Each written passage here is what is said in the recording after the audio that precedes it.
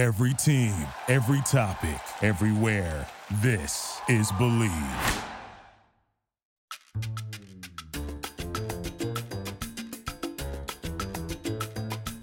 Good morning, good afternoon, and good evening, and welcome to the Mental Health Comedy Podcast. I'm Ed Krasnick. My partner, Jennifer Kalari, will be along shortly. This is the show where we talk about mental health, and we actually practice mental health skills, because mental health, incredibly, is a practice, and it is only as good as the choices that you make and how you practice. And I wish I didn't sound like Porky Pig talking about mental health, but I do, and that's okay with me. Today, it's very important how you identify yourself, and I identify as a Hebrew action figure, and if I were a professional wrestler, my name would be the Second Guesser. This is BYOE, Bring Your Own Emotions. Today, we're going to talk about a bunch of different things with our guest, our special guest, who is really an incredible Emmy and Grammy-nominated TV, film, record producer, talent manager, and has a great podcast called Industry Standard, which we'll talk about, and that's Barry Katz. Barry's coming up shortly. And I want to do a couple things. You may have heard a door shut, and that's kind of the way I feel about my own emotions. Do we shut the door or do we open the door? And today we're going to try to open the door. If you hear people setting up, people sitting, this is kind of the feeling of a green room. Even though we're recording the show right now, it's still a green room. So let's get into it. And one of the things is, I guess, conflict and how to resolve conflicts. The world is full of conflict. It's full of possibilities too. But if you're a guy like me and you have been sort of afraid of conflict your whole life and working on that issue, it would be a good time to talk about that, whether it's personal relationships, whether it's business. Conflict's always been a difficult one for me. The other thing is realizing your own value, how to realize your own value in the world. And another thing is being in your own time, taking up space in the world, taking your time. I've always been one of those people who functions, very quickly, and I'm always afraid of, kind of being behind and taking up too much time or too much space. I'm always very deferential. When I order food in a restaurant, I preface it by saying, if it wouldn't be too much trouble. And I really do that. I am one of those kind of people. So I want to talk a little bit about that. But sit back and relax, because today's show is brought to you by the emotional rewards app, Good For You.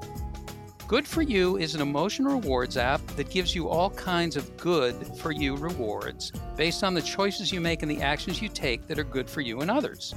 It's a fully programmable app based on your life and preferences. The app gives you special emotional rewards for good things that you do for yourself and others, and the more points you get, the higher the reward level. From choosing to eat something good for you, to helping a friend or a neighbor, to being kind to ourselves and others, the Good For You app responds, and when you least expect it. Just log in all your preferences and heroes, all your information, write in what action or choice you made, and let the Good For You times roll. As reward points accumulate, surprises happen. Your phone vibrates and plays Hey Jude, for example. You might get a text from Dr. King. Keep dreaming. Good for you. Glad you ate a salad today. And once you get really rolling, you might be having a rough day. Here comes a video of Muhammad Ali telling you you're the greatest. Amazon is easy, but do you really need another Kindle cover? Good For You. The emotional rewards app puts the funk in the trunk. Now we're going to do some emotional shout-outs. No matter what state you're in, we always like to welcome our audience members. So here are emotional shout-outs. If while meditating you couldn't get the theme from Bewitched out of your head, welcome. If you went to a drive-through vaccine center and were given a choice of hummus or rice pilaf with your shot, welcome. If you've been at home so long that you're holding a candlelit vigil for your pajamas, welcome. If you can have an I can hear you but can't see you hoodie from the Zoom merch store, welcome. If you think there should be an Anthony Fauci bobblehead night at Dodger Stadium, welcome. If you try to return your marriage license to Amazon, welcome.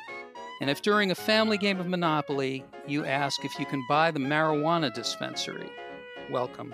And if you're beating yourself up even now, there's always a place for you right here on the Mental Health Comedy Podcast. Now I'd like to present, and we'll probably need music for this, our friend from the North and the South. Her organization, ConnectedParenting.com, helps with all kinds of media, books, information, education, skills, brain hacks, family skills, parenting skills, self-parenting skills. And it's a wonderful organization. It's called ConnectedParenting.com. It's our friend from the North and the South, the First Lady of Psychoneurobiology and the High Priestess of Brain Hacks, Jennifer Calmedy. Jennifer, how'd you like that build-up? That was amazing. I loved that. That was great. Thank you. Well, last night we had an earthquake here in LA. Okay. It was like very near where I live. Ooh. So I want to talk a little bit about an emotional earthquakes, mental health earthquake kit. We have earthquake kits. What would you need in your emotional earthquake kit? What kinds of skills should people kind of have for the kind of mental health first aid that we need today? Oh, this is a very good question. I like this concept. Okay, there's a few kind of basic tools that I think we all need. The first one is really breathing, which we all need anyway. But how to breathe when you're in a panic or worried about something is actually really important. There's two types of breathing. When we get scared of something, so when the earthquake happens or whatever happened, we take a big breath in, like, that's what we all do. And we do that so we draw in a tremendous amount of oxygen to give energy to our body so that we can fight, flight, or freeze. We can either run away or we can fight something. When we've determined that it's not an actual immediate danger, we actually need to do the opposite. So instead of taking a big breath in, you actually need to take a big sigh, like a big breath out. That actually sends a very different signal to the brain. It sends a signal to the brain that I can release energy and I'm actually no longer in danger. So there's a lot of people that talk about, oh, take a deep breath when you're worrying, and a deep breath can be great, but it's actually a big breath out that is much more helpful in terms of getting your brain where your frontal lobe is going to be on and you can respond to your environment instead of react. So it's almost like the word WHEW. It's like a whew. Yeah, it's just like, because that's what we do. When we thought something terrible was going to happen and we found out, oh, it's just a joke. Like, so for April Fool's Day, my daughter, who's 17 and a half, sat me down and told me she was pregnant. So I panicked. Okay, thank you for that. And then she said April Fool's. But the first thing, as soon as I realized that, I was like, oh, that breath out is actually a signal to the brain that the danger has passed. It's no longer. Right? So when we use that big breath out, it actually helps reset the brain. So no wonder growing up with my relatives who would constantly sigh, it was like if they had a sighing Olympics, these people would have been gold medalists. Yeah. They were actually doing a healthy thing. Yeah, it's actually good. That big sigh is actually really, really helpful. Okay. The other, letting your tongue just drop in the bottom of your mouth. If you let your tongue just go soft on your bottom teeth, your stomach will let go. And it sends a signal to your brain that you're not protecting those organs anymore. You're not about to be attacked. And if you relax your stomach and you relax your tongue, it's a signal to the brain that you're no longer in imminent danger. And you will also relax. So there's two things that you do together. The breath out, the sigh out, and the tongue relaxing on your teeth will reset the brain. Now, when you say put your tongue, are you opening your mouth? Yeah, you can open your mouth a little bit. It's basically just resting your tongue on your bottom teeth. And if you do that, you'll feel your stomach let go. The stomach just relaxes because they're connected.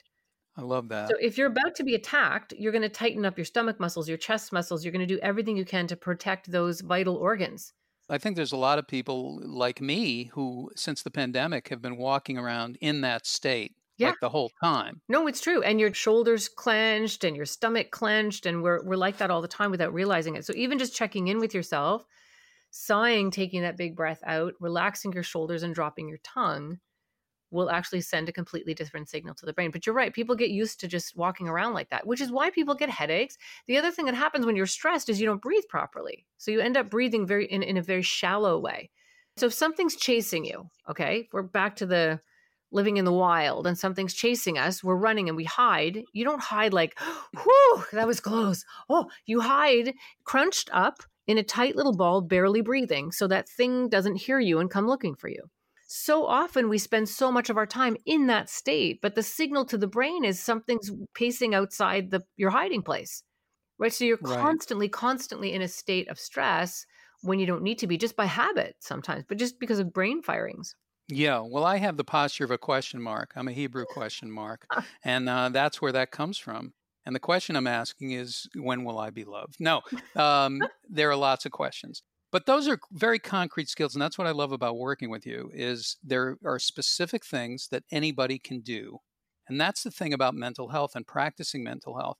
But the key of it is being conscious and aware, Yeah. and you have to be conscious and aware to break out of survival for a second, even if you're still in survival, and just say, hey, I'm in survival today. And be aware and then make a choice. Make any choice. Any conscious choice is a good choice.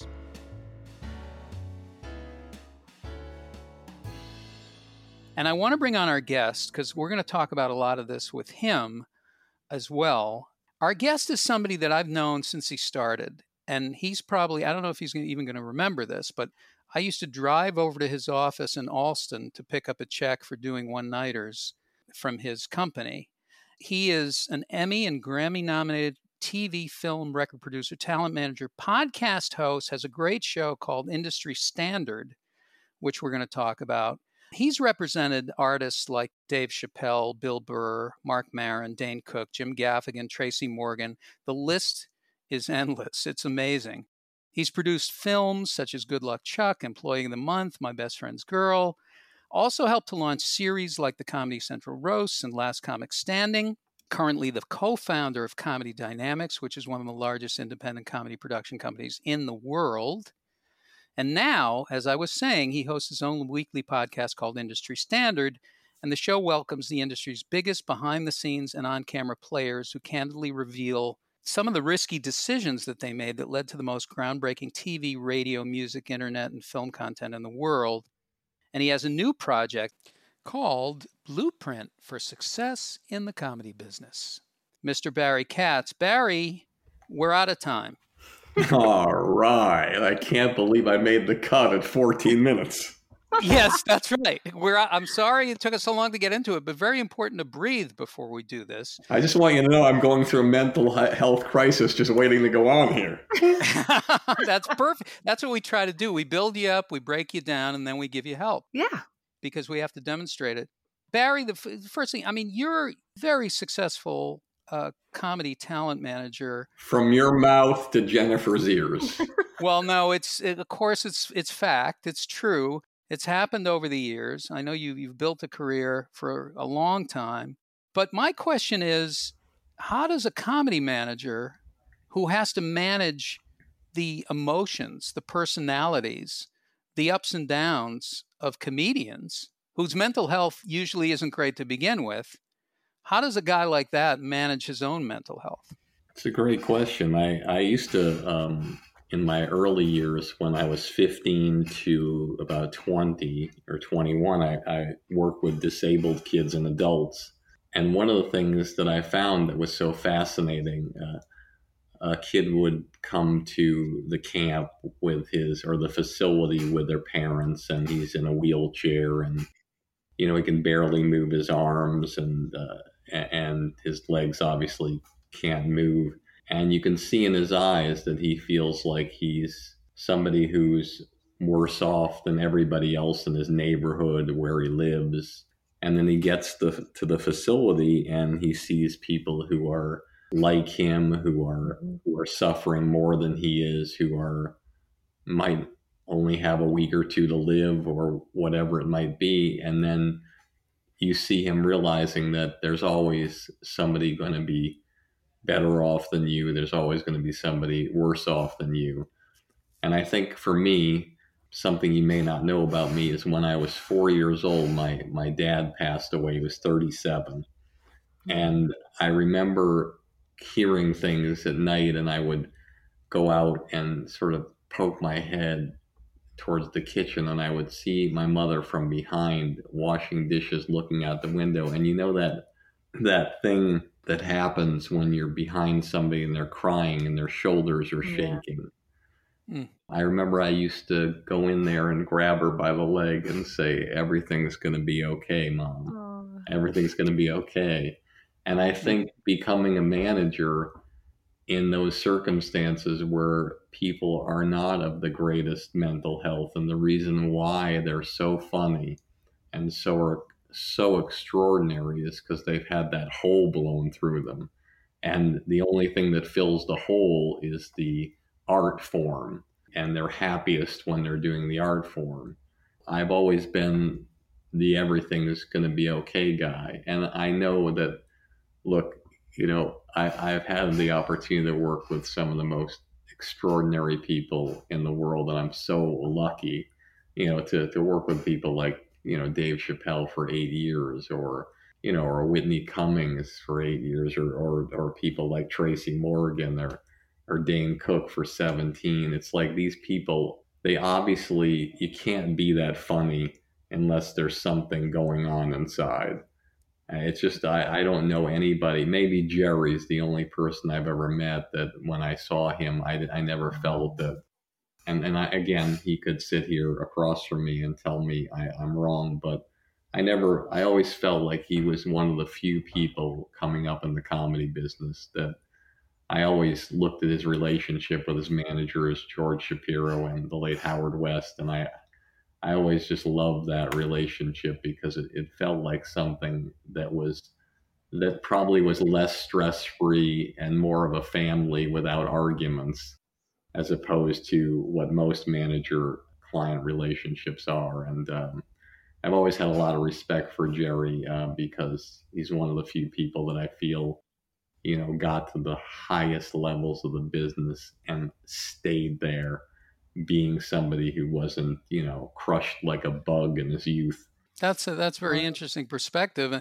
Now, my question to you is, if a comedian is suffering and not maybe necessarily treating themselves well, or maybe aware of how they treat themselves and take care of themselves, but part of the way they take care of themselves is by getting on stage, how do you foster somebody being happier in their life while being happy as a performer? How do you do that? Well, I mean, look, we could talk to 100 different managers because obviously every time a steel mill closes, there's 5,000 new managers. You can always talk to them, and everyone will have a different opinion of how they do things. And this is what's fascinating, Ed and Jennifer, is that there's no management college. There's no university to represent anybody.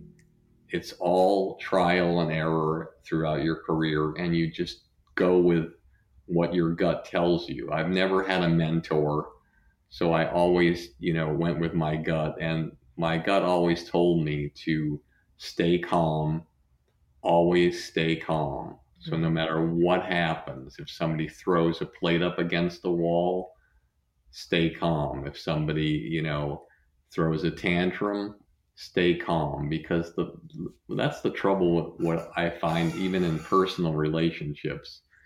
When somebody yells at you or raises their voice or does whatever, I think it's like blood to the vampire if you come back and raise your voice. Mm-hmm. But if you're calm, it's, even if it makes them angrier, eventually they'll realize that they got to come down. They're going to have to come down.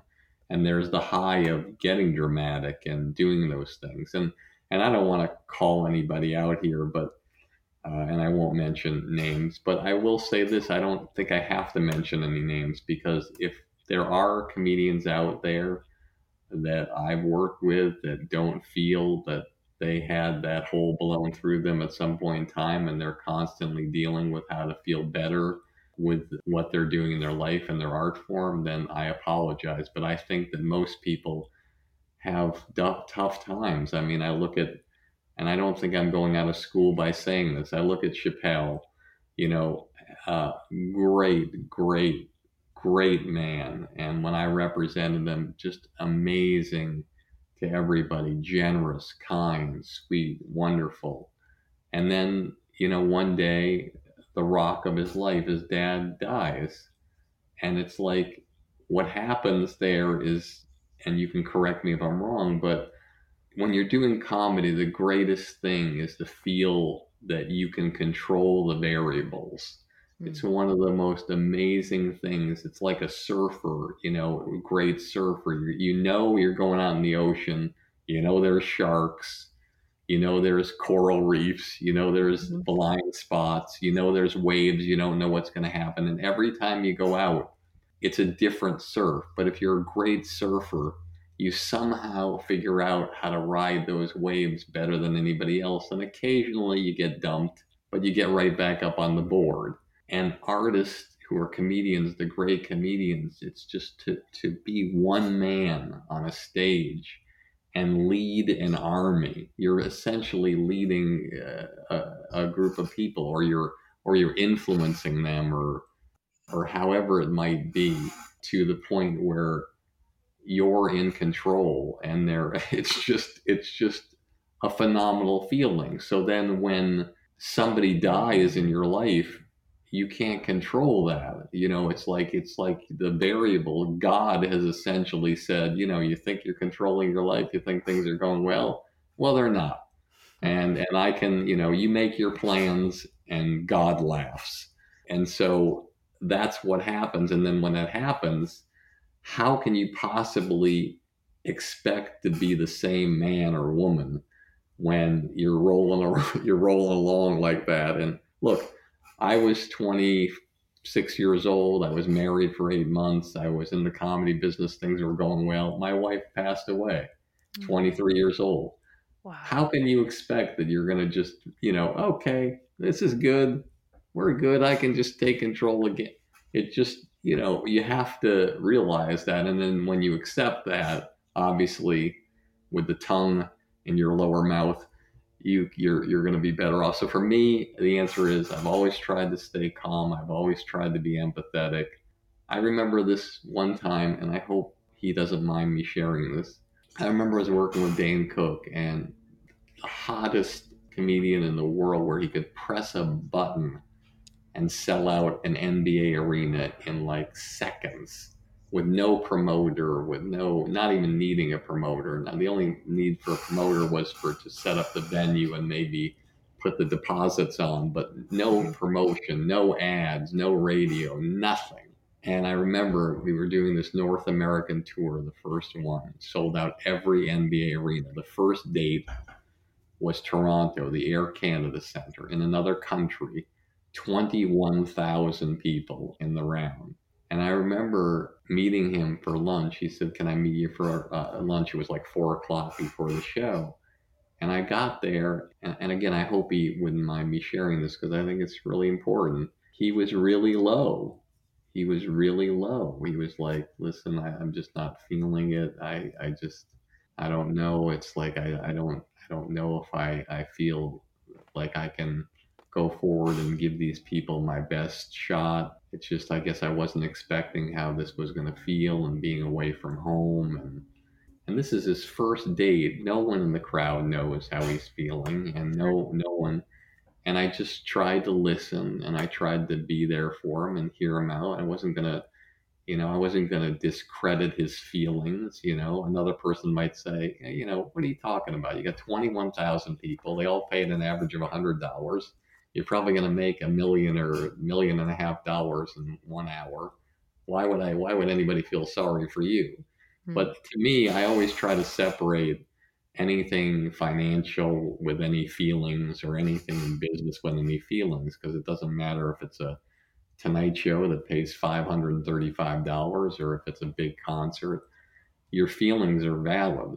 And if you're feeling them, that's important. So I always try to listen. And so we sat there for about an hour, had a great conversation. And I just said, "Look, do your best to push past this. I think once you get on stage and feel the energy, you'll be really excited about it, and it'll fuel you and get you past this feeling. And hopefully tomorrow we can talk some more and feel better about the whole tour." He said, "Okay." He always called me Katsy. So thanks, Katsy. And he went on. It was one of the most unbelievable things I'd ever seen. It's the largest crowd I ever saw him work for, because that arena is bigger. and most are like 18,000. And he just destroyed the place. It was like Wow. unbelievable. It was like a standing ovation like I've never seen That's before. He went awesome. on during the show, after the show, the encore. That's amazing. Again, that filled the hole. But the next day, he felt a little bit better, and then as the tour went on, he was in much better shape. But again, I should share, during many of these tours, and I hope he doesn't mind me saying this, he was suffering. His mother was dying of cancer. His father was dying of cancer. People who came to all of his shows and the biggest show of his life, The Vicious Circle, mom was too sick to come to the show. So, Here's the thing, Jennifer, what Barry is talking about sound like parenting skills. Hmm. Yeah. Well, parenting skills and just really deep, good communication skills. So, what was created there was a moment of deep listening. And when human beings can actually listen to each other, respond to each other instead of react to each other, right, and really meet each other where they are, which is exactly what you did, Barry. Oxytocin, opiates, and endorphins release. These are powerful reward chemicals that flood the brain and block cortisol. And cortisol is a stress hormone. So when you have a deep conversation like this, you're literally medicating the other person and it's free and you don't run out and there's no negative side effects and you can't overdose on it. And you also get the same bounce back, which is why he was able to go back on that stage and really do an incredible job. And I think that's when you're managing people, or in a way, sort of that's what parents do. We manage our kids. And when you do it from that loving place, from that neutral, calm, caring place, amazing things happen. yeah, and I feel like when I manage, I also have two boys, 15 and 16. And I find that when I'm calm with them, they know everything's going to be okay. Yeah. Yeah. And I always try to talk about the incremental stages of achieving anything. Hmm. So no matter how much the obstacles are, if you just take a little bit at a time, Yeah.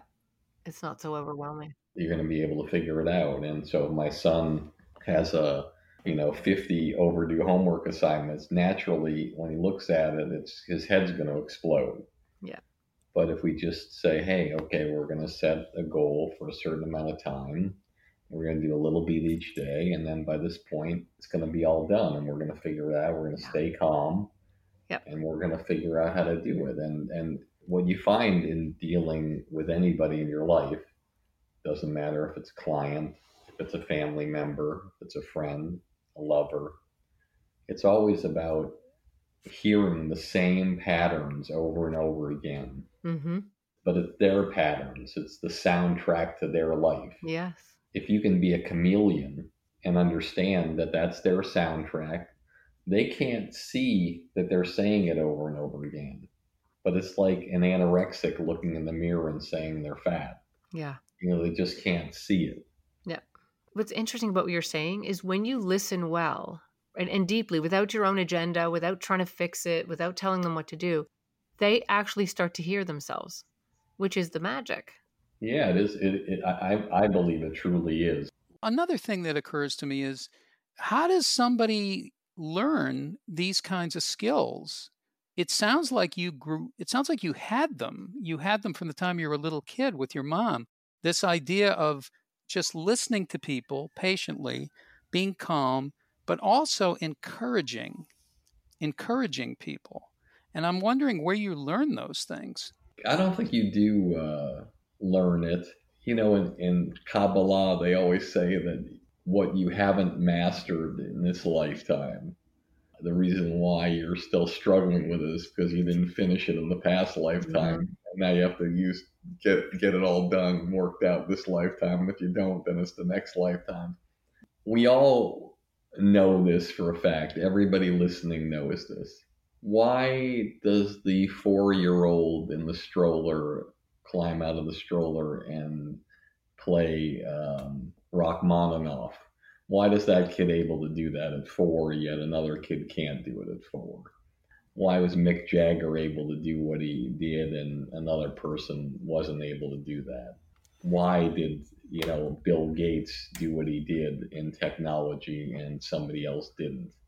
I really believe that these things, as crazy as it sounds, I don't think they're taught things, which is a horrible thing to say because there's so many self-help books out there. But I never read a book on self-help.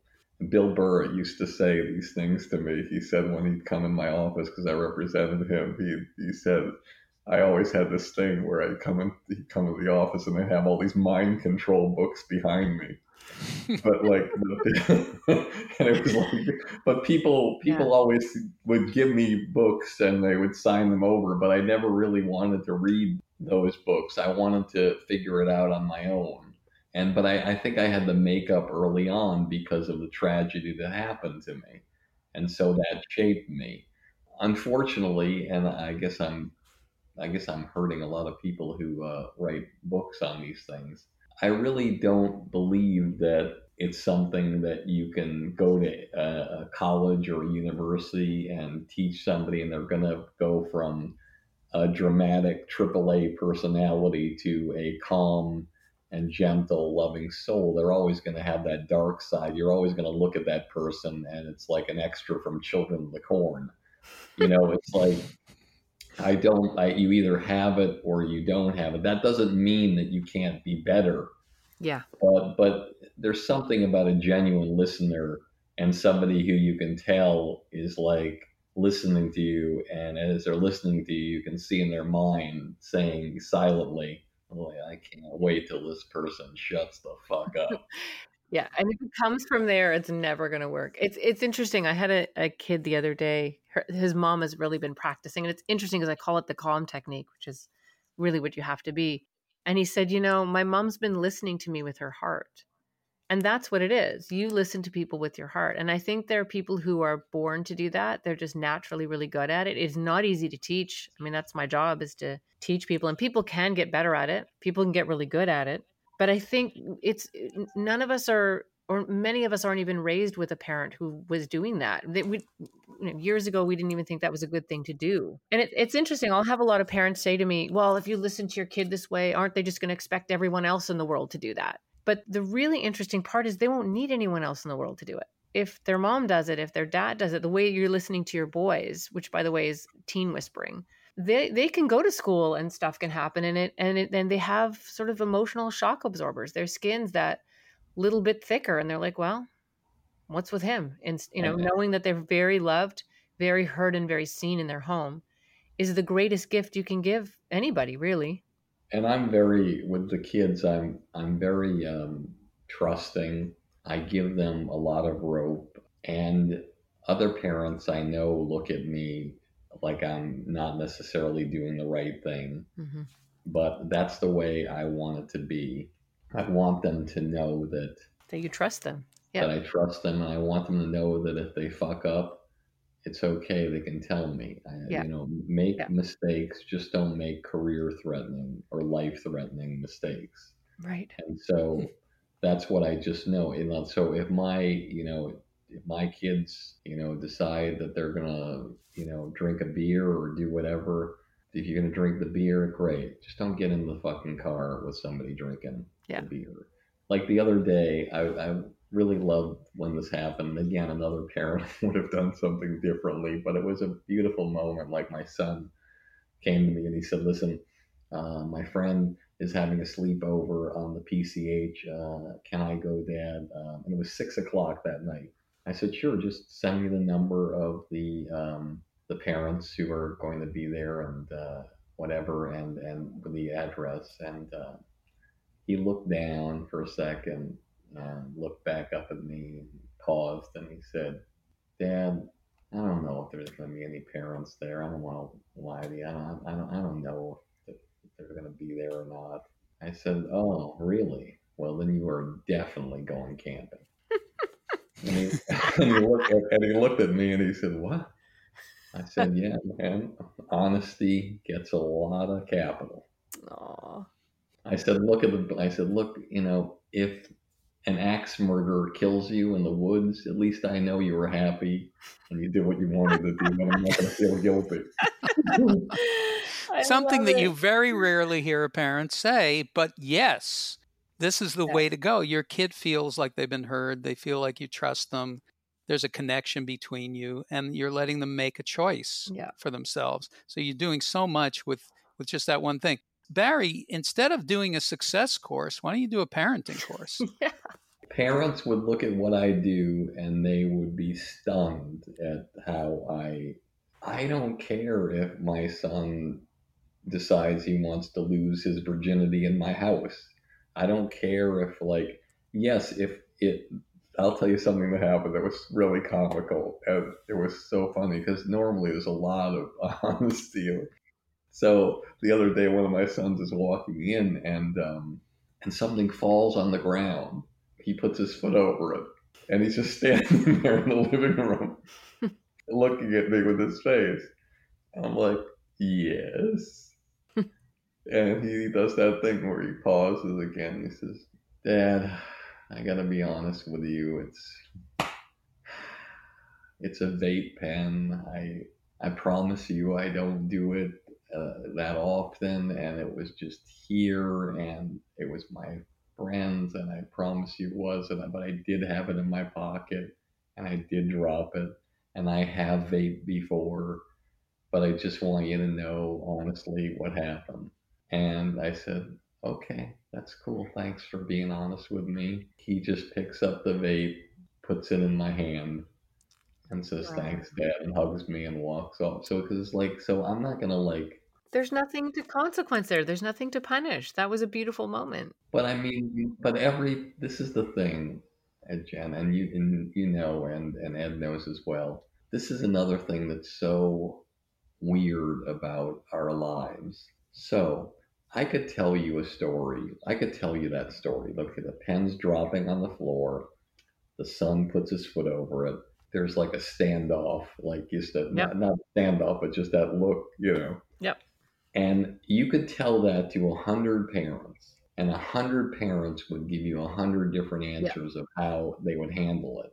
Yeah. And that's why the world, I think, is so challenged because there's no consistency with how people do things in their lives. And so even when you're in a relationship or you're meeting somebody that you want to go on a date with for the first time, you're sitting across from them. If the exact same things happen in your life as their life, they'd be a different person totally because their parents have shaped them or guided them in a certain way that you weren't guided in. And humans are messy, but we all learn from each other, and we learn from contrast, and we learn from our differences. And I think that's what we sometimes expect people to be exactly like us or to do things the way we do things, and people just don't work that way. So what I love about that parenting moment is what you do have with your sons is you have openness, you have honesty. And when you listen deeply to your teenagers in particular, you get more compliance and you get more honesty, you get more trust. One of the mistakes I think a lot of parents make is that we try to tell our children how they should think and how they should feel. But what you seem to be doing, which I teach also at Connected Parenting, is helping their kids tune into their own integrity. What do they feel is right? Where is their compass facing north? Does this feel good to them? Does this not feel good to them? And look at your son. He handed it over. You didn't even ask him for it. No. And we're in a comedy household. So it's like there's also these truthful, because comedy, when you really think about it, for the most part, unless you're a comedian like Stephen Wright or somebody like that, it's about truth. You know, the truth is funny. And so the other day, not the other day, probably like, I'd say 9 months ago, my older son comes into my room with my younger son, and the older son says, Dad, I have something I have to talk to you about. I've got to be honest about it with you. I said, sure, what is it? He said, look, I taught my brother to masturbate the other day. I showed him how to do it. And I just put my hands over my eyes and just closed them. I'm shaking my head. Can't you just keep this secret like a normal kid? Yeah. And then as I'm doing that, I hear my younger son say, Dad, don't worry about it. It's okay. Tomorrow I'm going to use my own hand. That's fantastic. That's This funny. is going to get us a lot of different kind of sponsors. What you just said. Not exactly the track I had planned, but listen, if Trojan wants to do it, we're going to let him do it. What can I tell you? Barry, that's amazing. Those stories are incredible. We have a lot more to talk about with you. There's so many things, and I haven't even touched like half of the stuff. You mean there's a part 2? I think we're We going to would have to love do part that. 2. No, I think we're going to do part 2, and I'll tell you right now, we're going to talk about how the Kennedy assassination, this is how far we're going to go. We're going to talk about how the Kennedy assassination would affect the mental health of the country if we knew what had happened, and if it's something that we would be able to recover from as a country. And if that's maybe why we haven't brought it out, why we don't know crystal clear to this time. So I actually want to talk about that. One of my favorite projects I ever worked on. Well, Barry has done there. You have to listen to his podcast. I'm sure you have, but if you haven't, it's called Industry Standard. You get it wherever you get your podcasts. And he talks to like the most famous people in the world, a lot of celebrities, a lot of entertainers, a lot of performing artists about the risks that they take, about their personal lives, about what has happened to bring them to the place of fame, of what they've had to do. It's a very interesting podcast. I want to ask you more about that next time. We're going to talk about the Kennedy assassination. Barry has a documentary called I Killed Kennedy, which I killed JFK.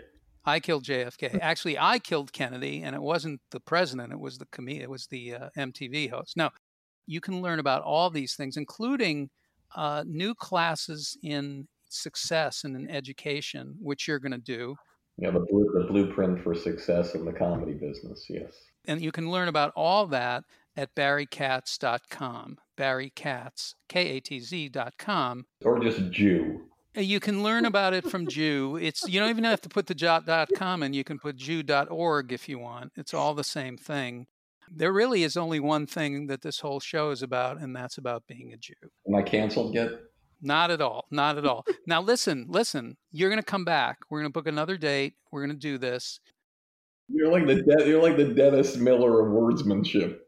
Yeah, I haven't seen choreography that's since the Lee Harvey Oswald prison transfer. All right, we have a lot more to talk about. I want to thank Jennifer Calmedy. Jennifer, thank you. Oh, you're welcome. For taking the time. Awesome, Jennifer. Great meeting you. Thank you. Nice meeting you too, Barry. Barry, thank you so much. You're going to come back. I'm going to book it with you. And get ready. Get ready. From Allston, Massachusetts. From Allston, I came to the location. I remember the wood paneling. I will never forget it. And I've got a lot of stories about that, which we'll talk about next time. If you want to subscribe, you can get these kinds of conversations about the masturbation and about other things, many other things, about mental health as a practice from all kinds of interesting people. And you can find it wherever you get your podcasts or at makelightmedia.com, MAKELIGHT media.com. Go to Connected Parenting. Check out Jennifer Calmary's work at connectedparenting.com. Keep coming back. It works if you work it. I'm Ed Krasnick. We're going to see you next time.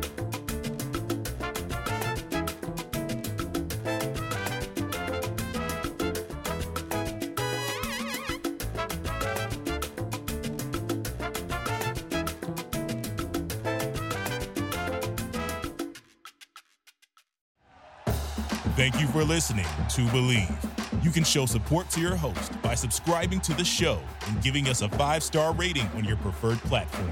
Check us out at Believe.com and search for BLEAV on YouTube.